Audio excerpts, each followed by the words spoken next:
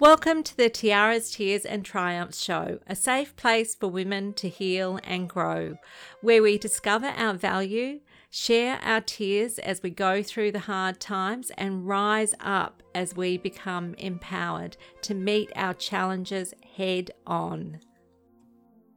Are you a victim or a survivor of domestic abuse? And are you also a hoarder? Do you find it hard to let go of things? So whether you are or whether you know someone else who is, this week I'm going to take some time to reflect on my own experiences as a reformed, or maybe, truth be told, being someone who's in the process of reforming as a hoarder. And I'm going to share all of this with you this week on Tiaras, Tears and Triumphs podcast. So owning up to parts of my own life that leave me feeling vulnerable, it isn't easy, but I do it knowing that this might help you feel maybe more compassionate towards yourself if you have similar struggles to the struggles that I have experienced in my life. So this, in a way, feels like it's a bit of a confession about a part of my life that has been a really hard part of my journey. I want you to know that my life is still very much a work in progress, and hopefully my willingness to take you on this journey with me and to talk about my experiences with hoarding and what I have learned to do to help me to break that cycle of hoarding, that will help you. Okay, let's open the door on this week's episode. Just a caution, if you feel unsafe at any time, please stop listening. You can come back anytime you are in a safe place to listen to the rest of the podcast. Your safety is the most important thing to consider. So, where did it all begin for me? I am starting by asking this question because there is always a beginning for when a pattern begins to emerge in your life. And it's good to reflect back to that time to see what was going on in your life when this pattern began to emerge. I think it all began when my mental health declined. So my first marriage was what I thought was going to be the relationship that I would be in for the rest of my life. I truly, truly believe that when I said I do until death do us part, that this is the way that it would be. I didn't ever contemplate that at some point, somewhere along the way, that something would happen to cause me to want to leave the marriage. And when I said I do, I felt a huge sense of security that came with having someone by my side that would walk through the ups and downs of life with me. For the first few years, I convinced myself that we had a picture perfect life, or at least that's what I tried to create. So we lived in a really beautiful home and we had beautiful things. We really had a good life, but my sense of security was strongly linked to dependence. I did not have any financial independence.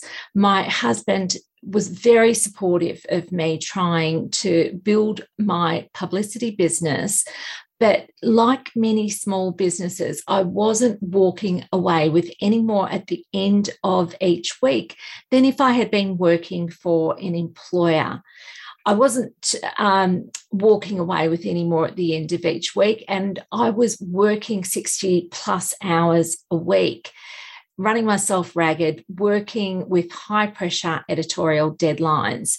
And when I look back, I can see that I was what I describe as being a stress head. For me, high levels of stress became my norm. And I think that this is why when my husband was going through some stressful times and was allowing that stress to spill out in the form of angry tirades at all the injustices that he felt he had going on in his life, to the point where, these tirades, it was alienating friends and it was alienating family. And I found myself walking on eggshells, trying not to do anything to tip him over the edge. And my nervous system just became completely overloaded, living with these high levels of stress. So I continued on this way, and I was kind of deluding myself that I could manage these high levels of stress, until one day I had my first anxiety attack, and I thought that something was physically very wrong with me. I couldn't catch my breath. I thought I was having a heart attack. I thought, this is it. Any second, I'm going to die. So anyone listening to this who has experienced an anxiety attack, you'll know exactly what I'm talking about. And I was terrified. I thought, I don't want to die. I'm not ready to die. I was so scared. By the time the anxiety attacks started, I had my first daughter.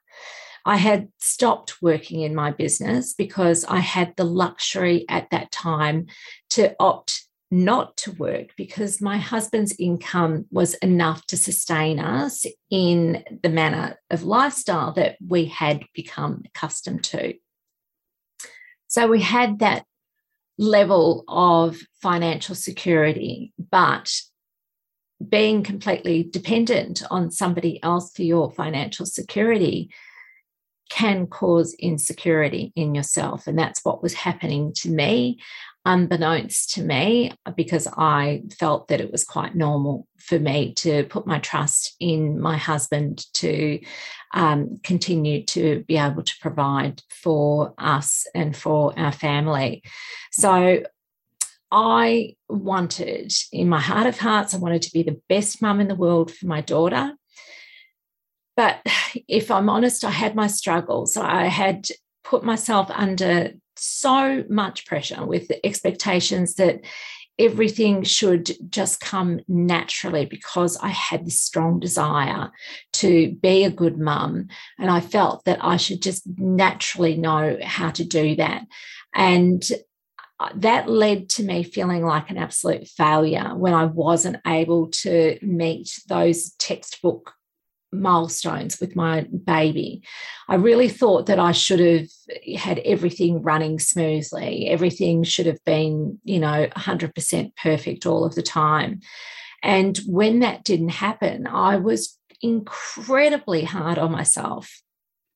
I'd given up smoking as soon as I found out that I was pregnant. And if you haven't heard my miracle story before about my first pregnancy with my daughter, I'll share it with you now. So my husband and I had been trying to fall pregnant for about 6 months. We both really, really wanted to start having a family. And every month that I got my period, I was so disappointed. And I was also worried that there was something wrong with either me or my husband, and that might have been preventing us from falling pregnant. Again, I put myself under a tremendous amount of pressure, of expectation that this should be the easiest thing in the world. That pressure didn't do anything to help me with the level of intimacy that my husband and I had with each other. And you need intimacy when you're trying to make a baby. That's sort of, something that's quite important. So the pressure was not good for that. But the pressure, but also, what that did is that, I took that really personally. So when my husband, wasn't hot to trot for me, I took that so personally, and I took it as my husband not finding me desirable, and ouch, it really, really hurt. So it wasn't necessarily true, but that's just the way I felt. Anyway, back to the story about my miracle pregnancy. So my period, it was late, and 2 weeks after my period was due, to our great delight, I got a positive result to my pregnancy test, and we were just so ecstatic. So the obstetrician, I went off to the obstetrician. I went to get my pregnancy care underway. And my husband and I, we were just walking on cloud nine. We were so happy. And this made it easy for me to find the determination that I needed to stop smoking the 2 cigarettes a day that I'd been treating myself to while we were trying to fall pregnant. And a week after I got my result back that I was pregnant, I started bleeding really heavily. And I remember feeling so distressed with a knowing that I was miscarrying. When I got to the hospital, the doctor confirmed my suspicions, and I had a full D&C. So for the next week after I got home after that procedure, I took myself off to bed, and I was just grieving. I was grieving the loss of my baby.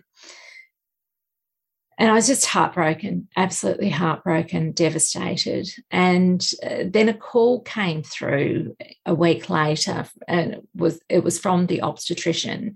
And he asked me to come back in for another test, as the results that had come through from my procedure, that there was something unusual about them.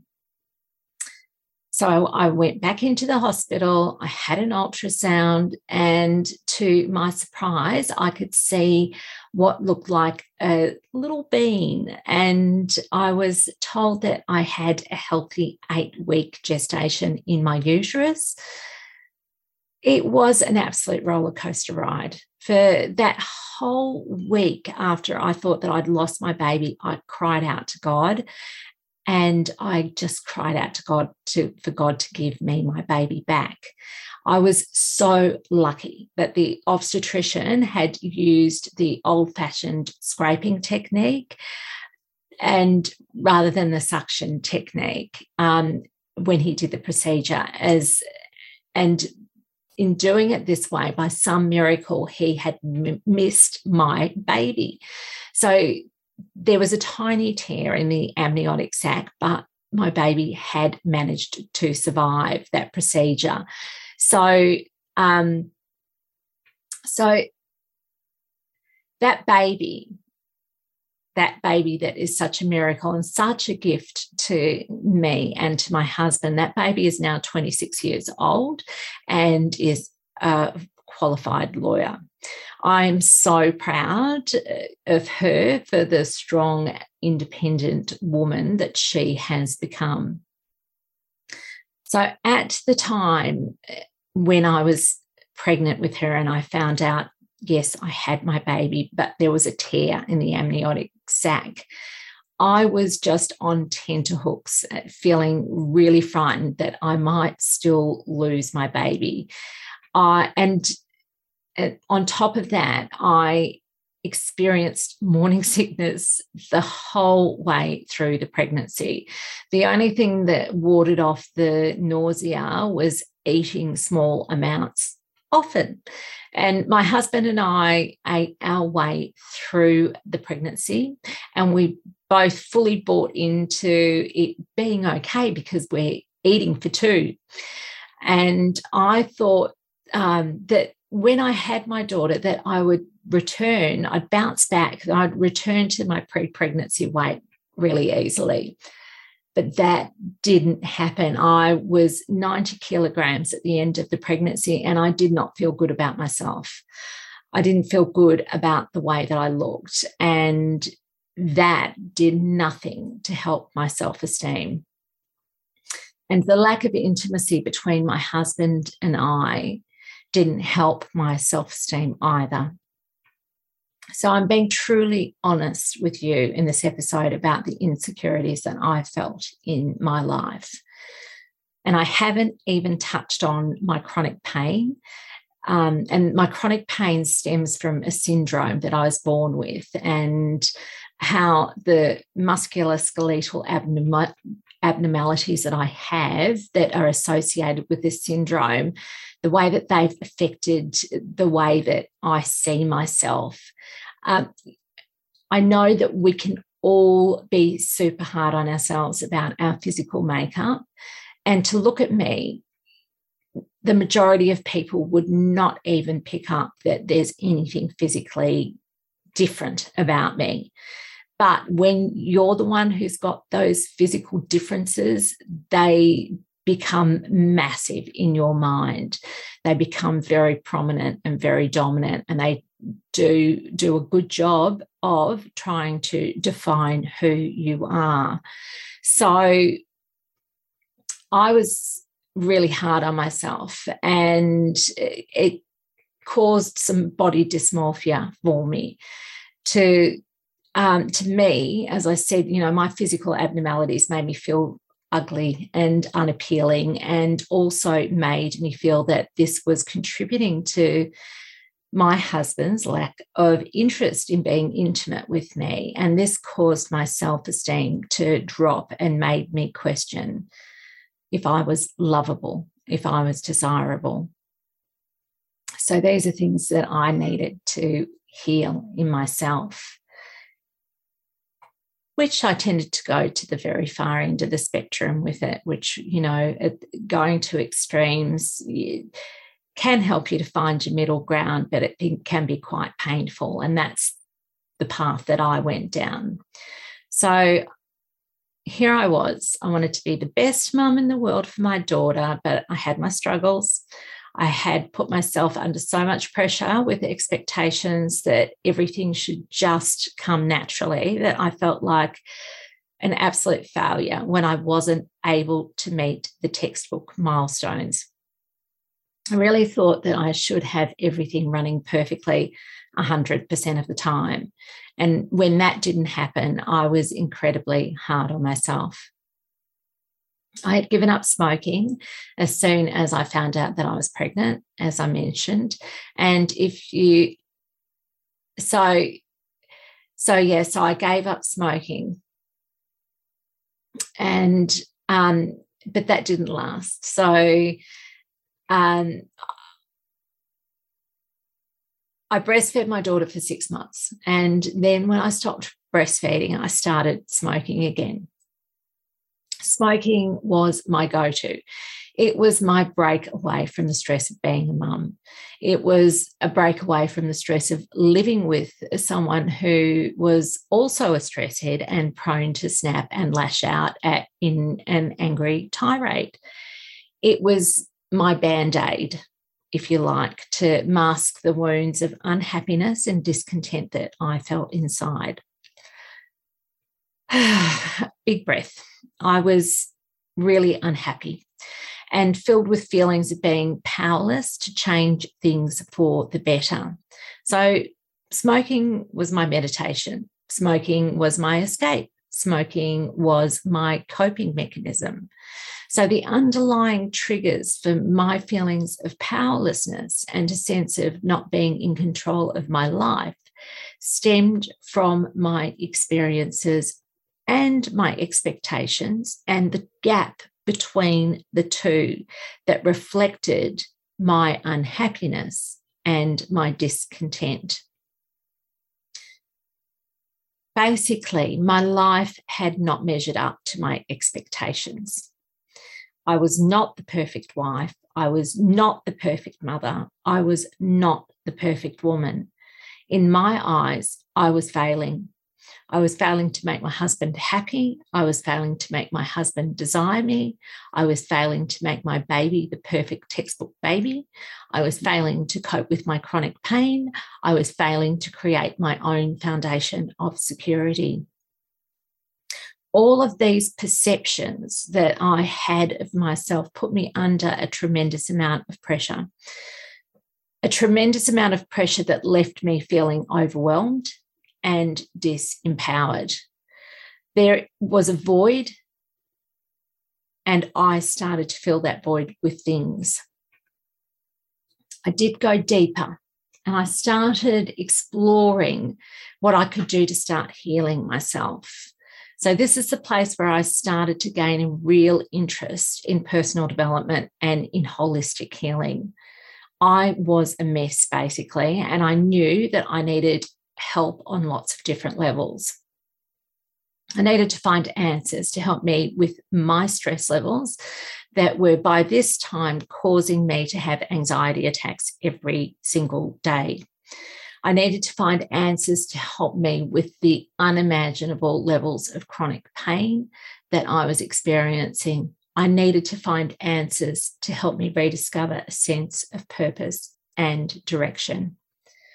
I had completely lost sight of who I was, and I needed to do something to try and find myself again. And boy, oh boy, did things get worse and spiral before they started to get better.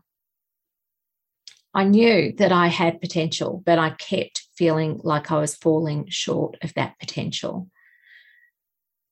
So I went from letting go of all ambition to make my new ambition being a good wife and a mother. And then that led me to feeling completely inadequate in both those roles, and then finding that I had to work out what direction to take next. I was looking for someone to hand me a roadmap to show me which direction to take and what path I needed to follow to get there. I wanted someone to see my natural skills and abilities and tell me how I could channel these things into what was destined to be my life purpose. I wanted someone else to look into a crystal ball and tell me what they saw for my future.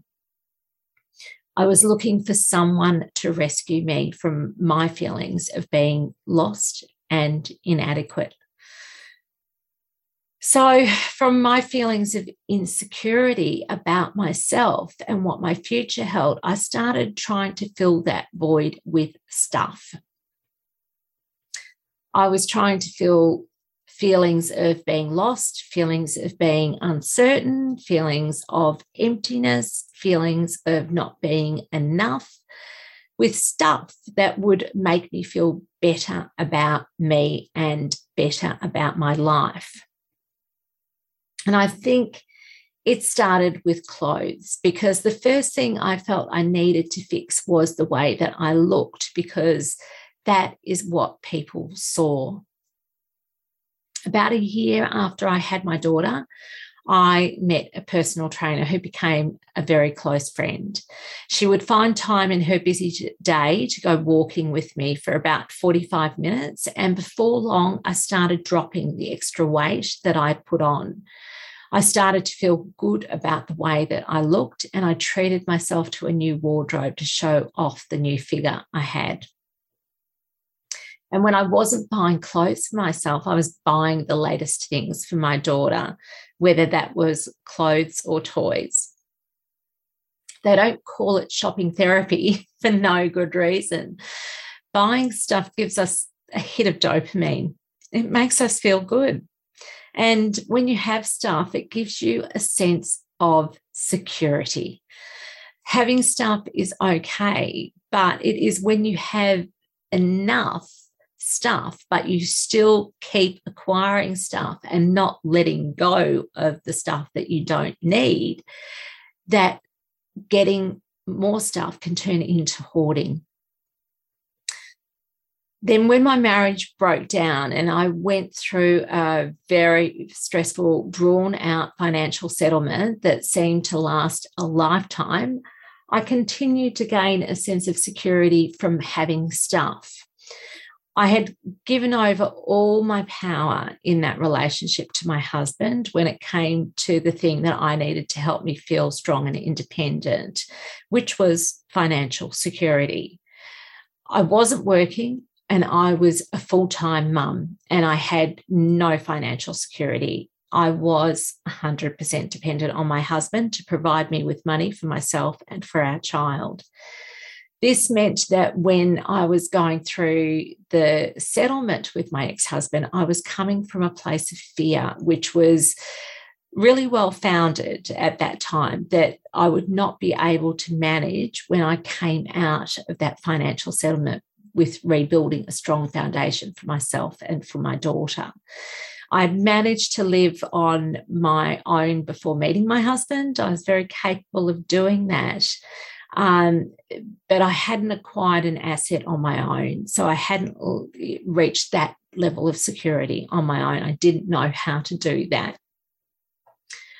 So I didn't know what, I did know how to manage the basics. I did know how to manage income and expenditure.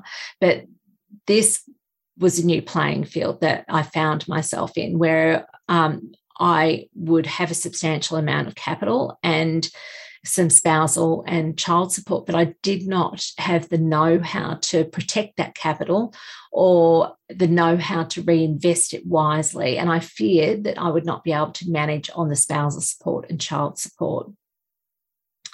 I was filled with lots of fears and insecurities. And that's where my head was at that time. Now, I know now that what I had was substantial and it was ample to create a solid financial foundation for the future, for myself and for my daughter. But that wasn't something that I felt at that time. And I was also scared that I would never find someone who would love me and offer me the security that comes from having someone by your side. I desperately wanted someone to love me and validate my desirability and support me through my chronic pain challenges. I didn't want to go through life alone. So I put my energy into meeting my Prince Charming. But because I was so desperate to find love, I left myself open to my next partner, who was a player. I entrusted myself to him, believing that I could trust him. And my life spiraled further and further down until my worst fears of losing all financial security became a reality. So the house that we bought with my capital was lost because I placed my trust in him making the mortgage payments. And before I knew it, the house was being repossessed by the bank and there was nothing that I could do about it. So in that relationship, I acquired stuff that went along with having a family. So it didn't seem really abnormal at the time, what I was doing. But it was the letting go of things that was the part that brought me unstuck. The thing is that I found it really, really hard to let go of anything. I would hold on to things just in case we needed them. I was really overwhelmed by feelings of insecurity, sensing that my life was out of control and seeing it go further and further into decline. I could sense that I was losing everything, and holding on to stuff gave me a sense of having some control over my life and made me feel as though I still had something and or wasn't lost, right? After all, I still had this stuff, and to me, it all had some value. But as time went by, my stuff became a burden to me. But I had so much going on with trying to avoid one crisis after another, with my ex-partner sabotaging his life, my life, and the kids' lives, that I had no time to address the clutter that had built up around me. The other thing that justified the clutter was that after losing my house to the bank and finally drawing the line in the sand and separating from my ex-partner after the string of lies about his drug addiction that had led us to losing all financial security, I started up a little side hustle. where I got super resourceful and bought and sold vintage, antique, and secondhand items.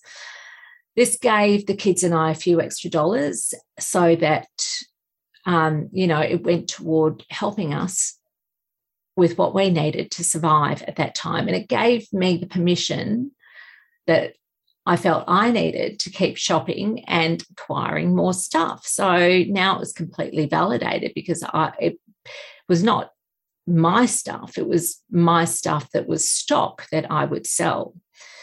And the stock added to my stuff, and there was more clutter. We had gone from a really generously sized 3-bedroom home with a massive 8-car garage to a tiny 2-bedroom holiday rental with a single car garage.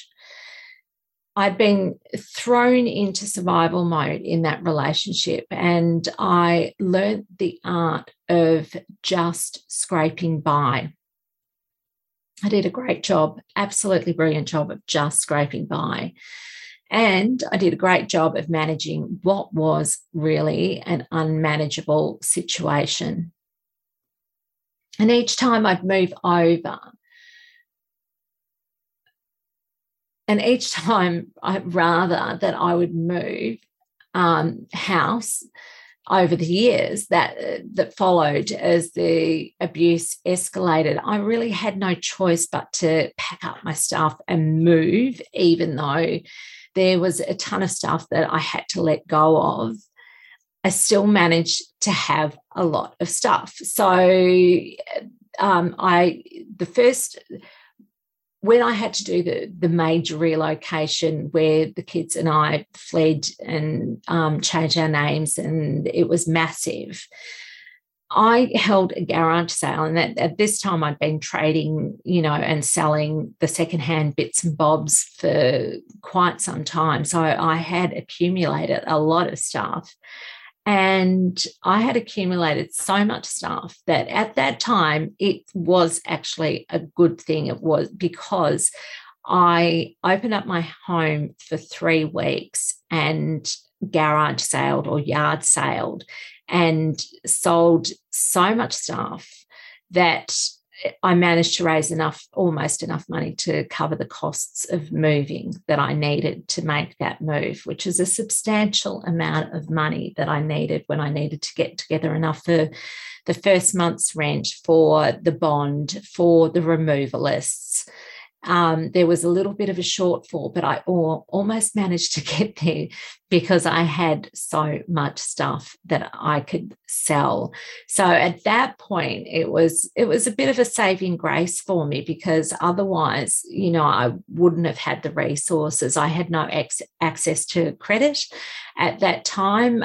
My credit rating had obviously been shot because of the experience of losing our home with not being able to pay the mortgage.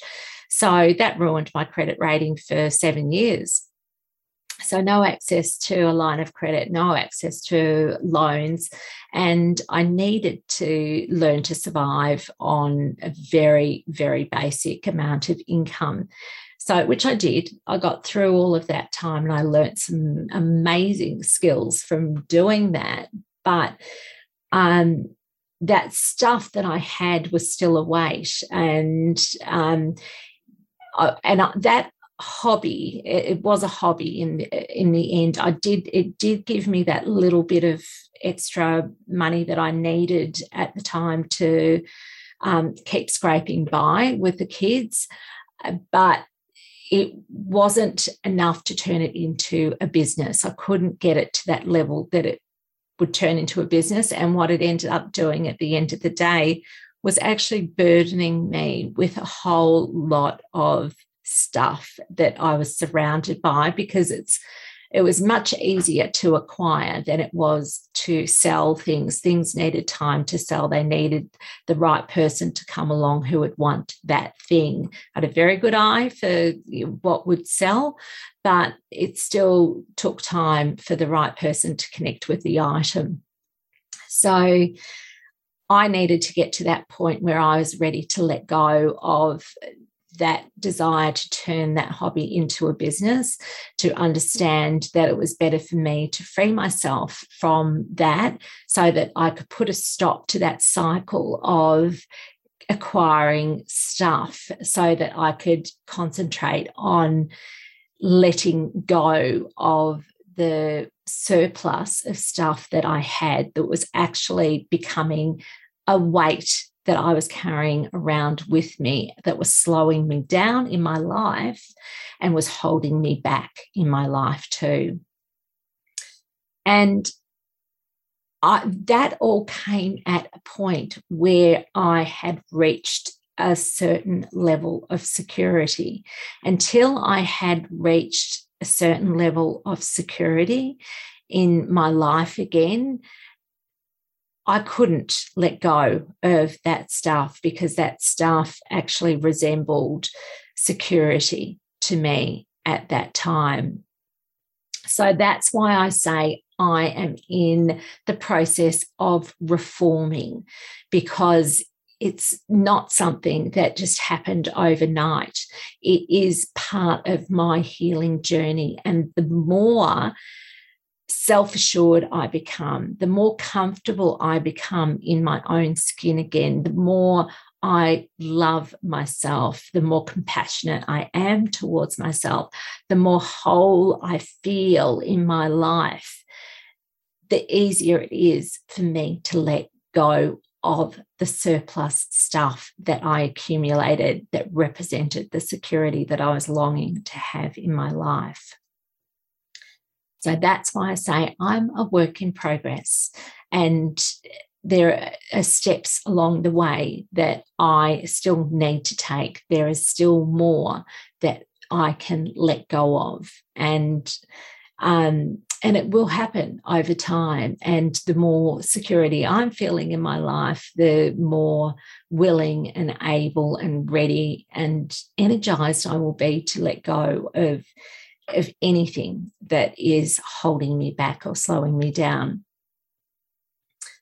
And I'll just share with you, there was actually a time where the universe stepped in and gave me the cull that I needed to have, but couldn't manage to do on my own. And that was that happened with my now husband. I've remarried, and I'm in a great relationship with a really lovely man. And we're very DIY people, and we've done lots of things ourselves. He's very handy. This particular day, he was working on, we've got a shipping container, and that shipping container that sort of housed a lot of this stock that I was talking about that I had acquired for the business venture that I had with trying to build a business out of selling secondhand things. But the other purpose for this shipping container is that when my husband and I married, we merged into his home. So we had two households that were merging into one. And of course, there is going to be overflow, especially when, the house that I came from, 3-bedroom house, had everything that you'd need for, for the 3 children that I had with me at that time, with 2 living rooms and plus a garage full of stock and some of the stuff that was overflow that needed to be sorted through. So that overflow ended up in this shipping container.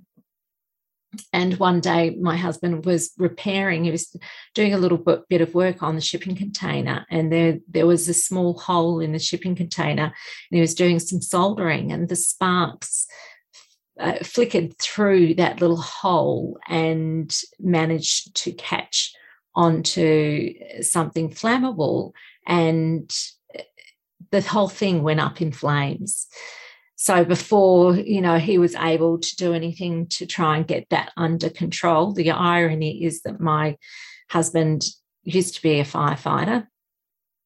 So, but the whole thing just went up in flames, and there was nothing that he could do to contain the fire.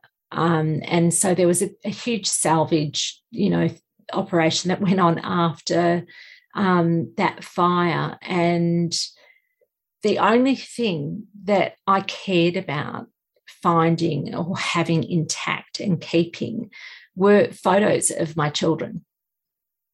It didn't matter. Everything else that I had felt was important and worth keeping and having the time to go and sort through, all of that at the end of the day, when this incident intervened and caused me to lose all of that stuff, I didn't mind. My husband was so apologetic, and he thought that it might end our relationship. That's how worried he was about how I would be impacted by this. But at the end of the day, the only thing I cared about was trying to salvage photos of my children. That was the only thing that really mattered to me. Losing everything else didn't matter. And it was a wake-up call to me that day about what truly matters at the end of the day. And I really paid attention to that feeling of not minding about the loss of the things that I had felt that had so much value that I wasn't able to let go of them. It was a real wake-up call that those things that I thought were really important and I really needed to hold on to, I didn't actually need to hold on to them. So sometimes, and I think this plays a really, really big part in it, is that we all have 24 hours in our day. There's no changing that. And the more clutter you have around you, the more time consuming it becomes to actually deal with that clutter. So this is another big thing that actually stops people from getting on top of the clutter, because it gets to a stage where it becomes too time consuming, too depleting to tackle. And so it's easier to leave it than it is to try and address it. So my days are full, and they're really full, and they're full of what I see as being really productive activities. And these are, I'm very, very conscious of the choices that I make with how I spend my time in my day, so that the things that I'm doing, they're nourishing in some way to me. So like what I'm doing now, spending this time creating this episode, for me, that's got so much purpose, and I'm so passionate about this podcast and about creating resources for women to help them with challenges that they go through because of domestic abuse. And this topic of hoarding is a common problem for women, and it's great to have an understanding of where that comes from, like where these patterns of behavior begin, what causes you to start holding on to stuff even when you don't really need it, but you can't find it really impossible to let go of. And then suddenly you find you're completely overwhelmed by it. And it's such an overwhelming problem that you can't address it because it's just too big. So what do you do? What do you do when it becomes such a weight that you can't address it on your own? Who do you turn to? So to begin with, it's really good to get some support, to get some help. So, and you might be thinking, well, I can't afford to get anybody to come and help me with this problem. So the place that I would like you to think about starting with what to do to get some help with this is to actually just talk to a counsellor, because you need to start feeling stronger in your mind, because a big part of this issue with hoarding is about the emotional things that are going on inside of you, the insecurities that you're feeling, and that, mental state that of where you're at. So it becomes such a all-encompassing problem that it can leave you feeling depressed. It can leave you feeling disillusioned. It can take you to a really negative, dark place. So a really great place to start is to get some counselling. And the other person that you could talk to if you don't have a counsellor is to talk to your doctor. And so in talking to them, they might be able to refer you on to a counsellor to get some support. And a counsellor can also help you then to connect with some services that can help you with that practical side of decluttering your space when you are feeling more ready to deal with that. So, I wouldn't suggest to you to do anything drastic, but I would suggest to you not to go on alone with this issue of hoarding and being swamped by clutter. So, get some support. And when you're feeling stronger and more able to let go of things that have become a weight in your life, then that's a time that you can tap into some support to get some practical help with that practical side of physically decluttering your space. And I encourage you to be super, super kind and super compassionate with yourself as you go through this journey. So when you lose a lot and you feel insecure from those losses, from that lack of control that you have in your life, then it's easy to fall into a cycle of trying to find something else to fill that void that you feel, something to cling on to. So I just want to share with you the flip side, because this comes from all of this, destructive energy that happens within an abusive relationship, where a woman becomes completely disempowered and has this need, this really big need to feel secure again. And if that means having stuff, if that is what it takes to start feeling secure, then that is what happens. But I want to tell you about somebody who is very different to that, okay, that I'm really grateful for, that I had the opportunity to come into contact with people like this and really have an opportunity to get to know them. So for several years, my husband and I, we hosted backpackers in our home. We did this for several reasons. We did this because we wanted to provide a safe space for travellers to stop and stay and know that they sort of had like a family, family environment to live in.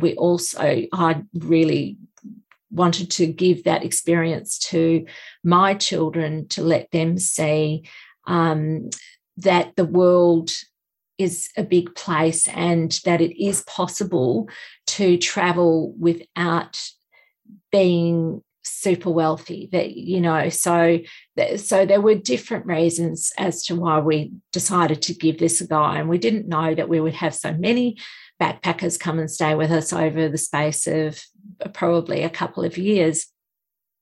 But we just started with, let's give this a go. Let's try it out and see if we like it for our family. So, but these backpackers, they all shared one thing in common. All their worldly possessions fitted into a backpack. So if it didn't fit into the backpack, then they had to let go of it. And I saw them do this. I actually saw them do this, where we would go to a market, they would see something that they loved, and they had to make a choice with that thing. If they were going to get that thing, how much space was it going to occupy in their backpack? How much was that thing going to weigh them down? Would that mean that it would take them over the limit, the weight limit, the next time they got onto a plane to travel somewhere else? They had to think, in that detail about adding one extra thing to their backpack. So, but they all had this strong sense that they had all that they needed. So that meant that these choices never took them long to make. They were very easy choices for them to make. They might, have really thought, oh, I love that so much. That's so gorgeous. But if it didn't fit the criteria, if it didn't meet all their criteria to be able to continue to carry on with their travels with it, they said, no, we're not getting it. And I saw them make these decisions over and over again. And these people, these young people who came and stayed with us, they had next to no money, and they were content with living in someone else's home and getting meals in exchange for 20 hours of help around the house. So they all felt secure without knowing exactly where the next leg of their journey would take them, or where they would find work, or where they would find a place to sleep. So this was a great eye-opening experience for me, because I could see that these young people, that the world was their oyster. They weren't weighed down. They were unencumbered by things and able to float on the breeze and just see where the next opportunities would present themselves. And they weren't weighed down with the responsibilities that come with maintaining a home year in and year out. And this gave them the energy to be ready, willing, and able to explore new opportunities. There were never any roadblocks for them. They just trusted that they would figure it out. They felt completely secure with this. So I'm really glad that I had that opportunity to see the world through their eyes. It really helped me to see how liberating it can be to let go of stuff and travel lightly through life. And I'm not saying that I am there, okay? Because guess what? I still have, like having a home base. I've still got my children living with me. So, my husband, he sometimes says, let's, when the kids all leave, let's get a tiny house. And that's not super appealing to me, because I still like having a bigger home.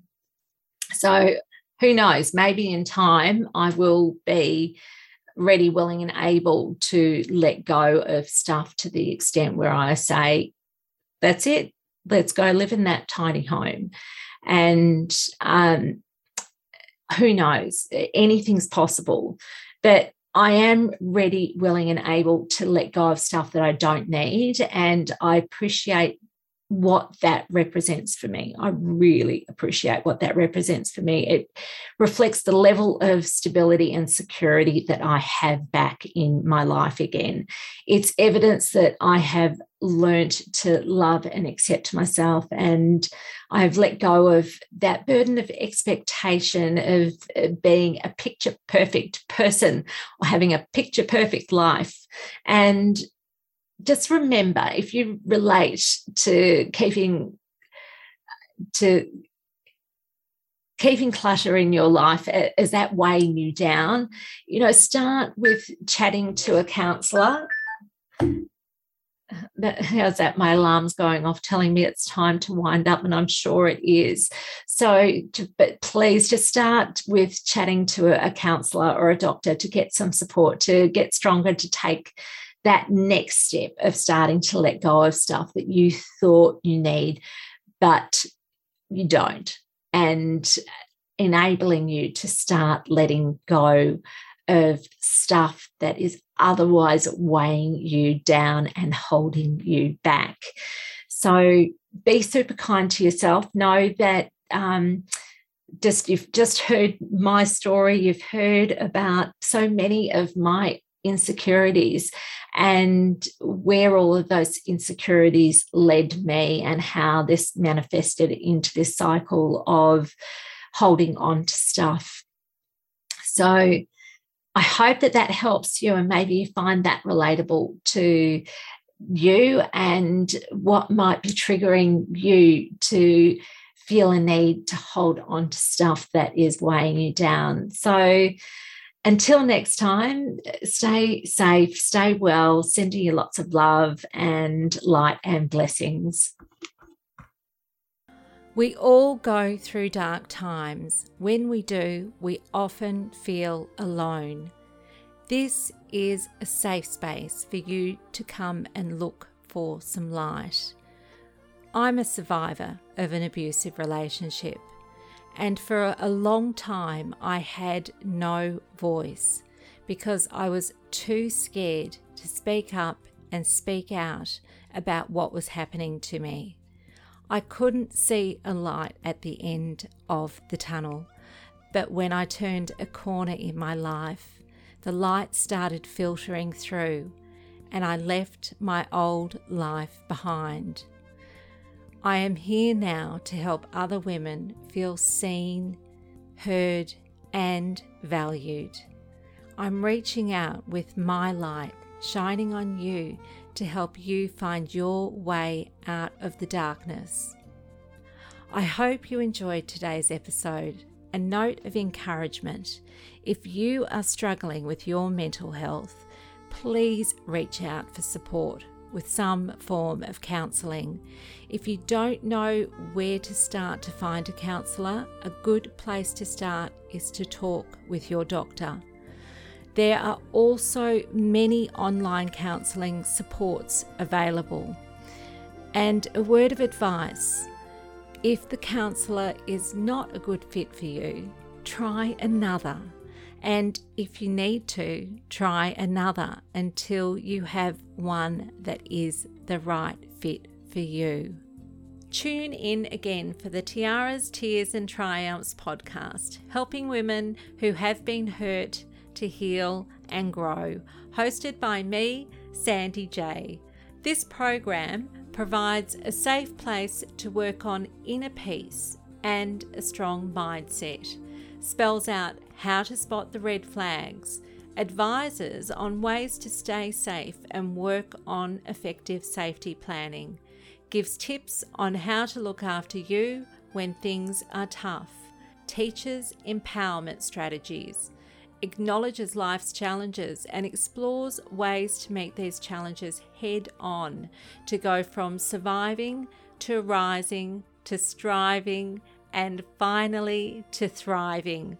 The show includes interviews with other survivors who have come out the other side, who share their stories and insights, as well as interviews with therapists and people working in support roles. I am a survivor, and I use my experience and skills to help other women like me. Please listen and be uplifted to rise in this safe space where dignity, kindness, and compassion are treasured. And don't forget, if you need some support, I am here for you. I don't want any woman to suffer alone in silence.